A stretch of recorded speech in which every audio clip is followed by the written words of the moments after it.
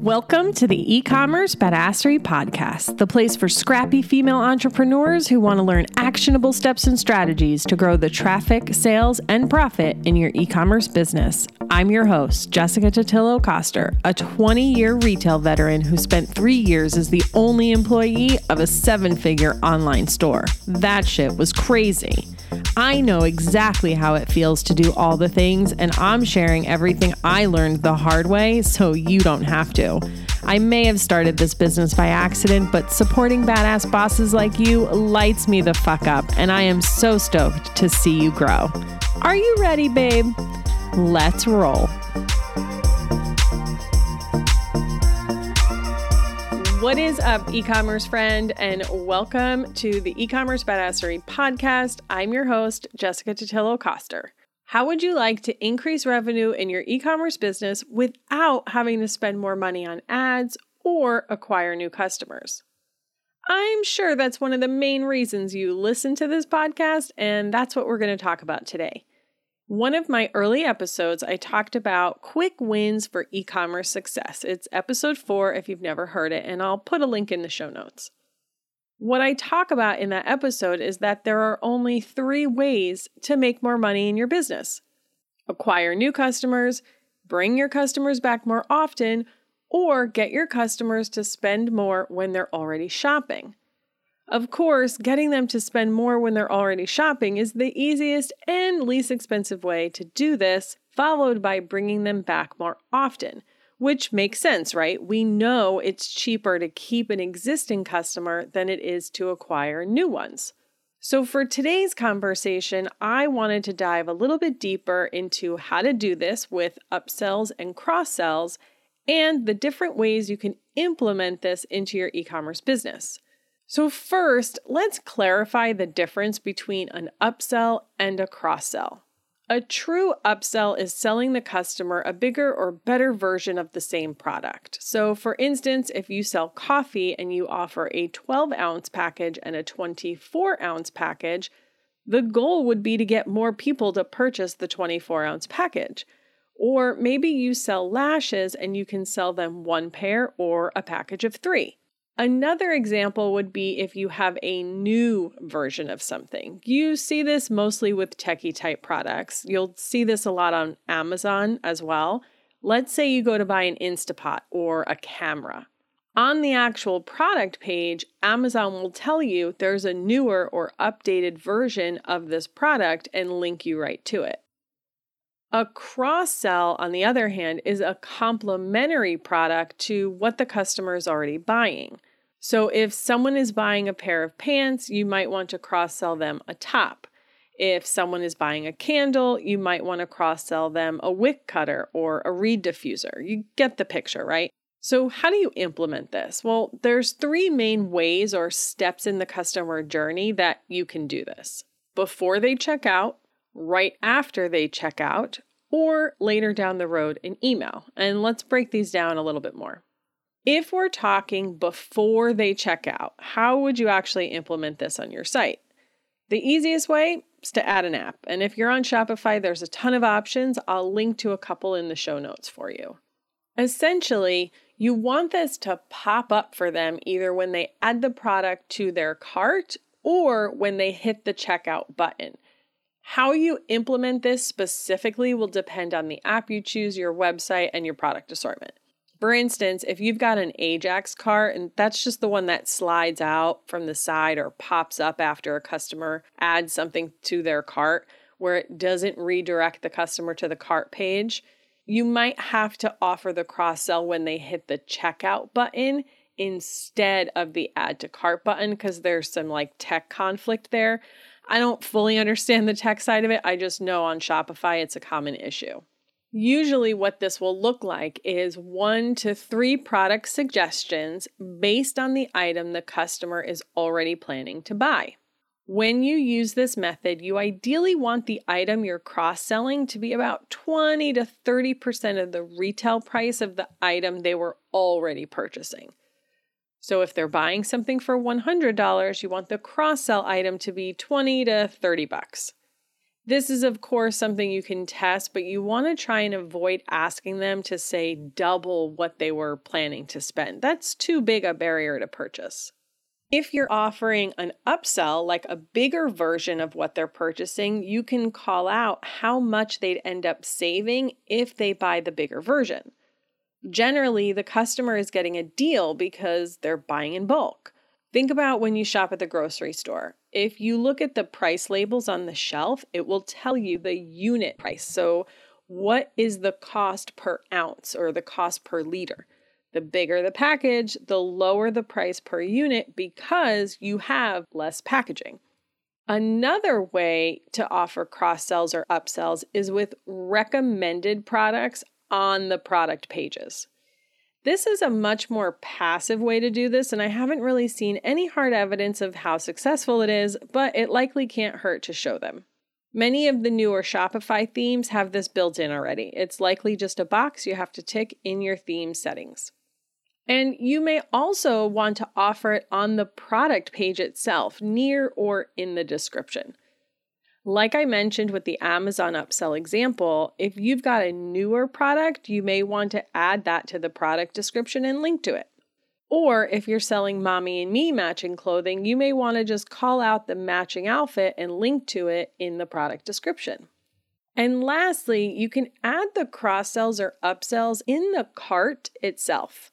You'll definitely need an app for this, and it might be harder and more expensive to implement than the others, but for a more advanced business, this is a great option. But what about after they check out and already made their purchase? This can be really powerful because they've already committed to buying from you. They've already typed in their credit card number and placed an order, showing that they're comfortable giving you their money. If you're going to use this method, though, you'll want to get much more specific about what you're selling them and how it ties to the product they're already buying. Because they've already completed the purchase and made their buying decision, it really needs to be a no-brainer for them, and you don't want them to have to think too hard about it. Note that here we're really talking about cross-sells because I don't believe the technology allows you to truly replace the item that they've already purchased. So if you sell them the 12 ounce and they check out, you'll want your after checkout offer to be either an additional 12 ounce coffee or a complimentary item. You can't replace the 12 ounce with the 24 ounce at this stage because the order has already been placed.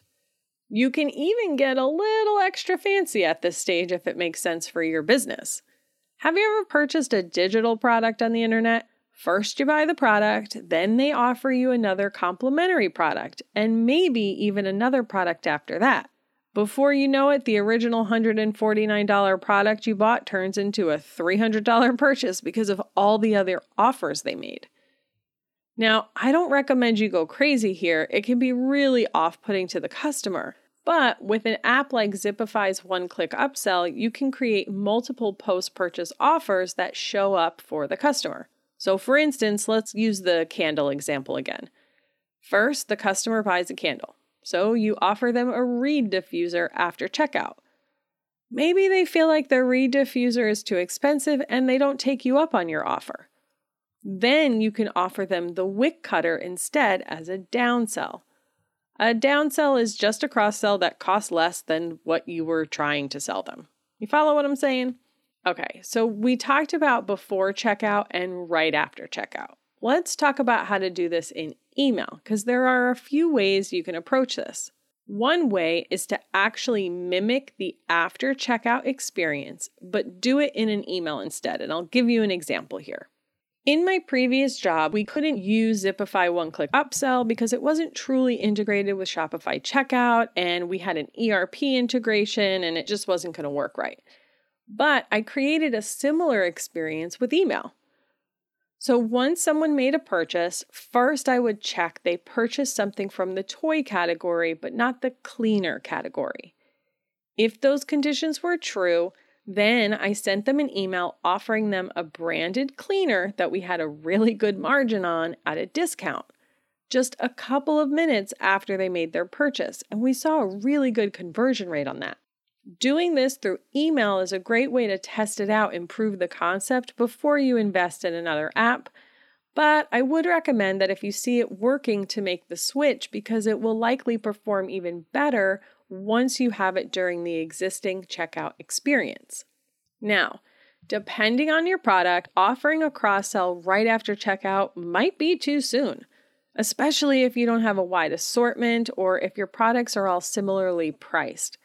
Like I mentioned earlier, asking someone to double what they were planning on spending might be a bit tough. This is where your post-purchase email series comes in. So after you send them a personal thank you, whatever educational material they need, etc., you can add a cross-sell email into your post-purchase series. When you offer this depends on a few different factors, so you'll really need to think it through for your business specifically. But having that sent out automatically would be super helpful for you. But you don't necessarily have to do this through automation only. You can do this through campaigns as well. And you're going to want to use segmentation to really get this right. So let's say you have a new product that comes in, or even a product you already have that you know complements another product that you sell. You can create a segment of people who purchased product A and then send them a one-off email that features product B. Of course, if they already purchased product B, you'll want to exclude them from the segment. What's cool about doing this is that you can really personalize the message to the subscriber you're sending to. So let me give you an example to illustrate this, and we'll roll with the candle example. Let's say you sell a salted caramel scented candle, which if any of you listening do, please message me on Instagram because I would like to buy one. And now you have a reed diffuser of the same scent. You can create a segment of people who have purchased the salted caramel scented candle, but not the reed diffuser, and say something like, "We hope you're loving the scent of your salted caramel candle. Now enjoy our reed diffuser." That's a really lame example of copywriting, but you get the idea. Now, this doesn't mean you don't send the reed diffuser to your other customers. It's just that the messaging is different. So for someone who has never purchased the scent itself, you're going to talk more about why the scent is so awesome versus why the reed diffuser is awesome. Does that make sense? Sheesh, I feel like I can't articulate shit today. And this is a process that you can repeat over and over in your email marketing. And it doesn't necessarily have to be a new product. It can just be a product that you already have. Maybe the customer didn't take you up on the cross-sell item in the beginning when you first offered it to them on the website, so you want to follow up a month or so later and try selling it again. It's possible if they were a new customer, maybe they weren't ready to spend that much money with you, or they just weren't ready to spend that much money at that time at all. So this isn't a one-and-done opportunity. You can still follow up later in the journey with them and try and sell them these complementary products. And the same goes for consumable products where you have multiple sizes. Maybe they start out with the 12 ounce to test it, right? But once you see they've purchased it a second time and have committed to continuing to buy it, you want to let them know, hey, we have a 24 ounce option and you'll save some money if you buy the bigger version. And this also works for the newer version of a product. So if you made a 2.0 version of something, send that to everyone who purchased the 1.0 version. I would treat the messaging similarly to the candle and reed diffuser example. It's not that you're only sending it to the people who bought version 1. It's just that you're going to change the messaging a little bit. So you can say something like, hey, if you loved version 1.0, you're really going to love these new features. We heard your feedback. This is what we changed. Something along those lines. So I want to know, how much effort have you been putting into cross-sells or upsells in your business? If you're listening to this in real time, don't forget to join me on Thursday at 2 p.m. PST live on Facebook and Instagram so we can talk more about how you can implement this into your business. And remember that raising your average order value and getting your existing customers to come back more often are the cheapest and easiest ways to increase revenue in your e-commerce business. And on that note, I'm out. Have a kick-ass rest of your day, and I'll see you on the flip side.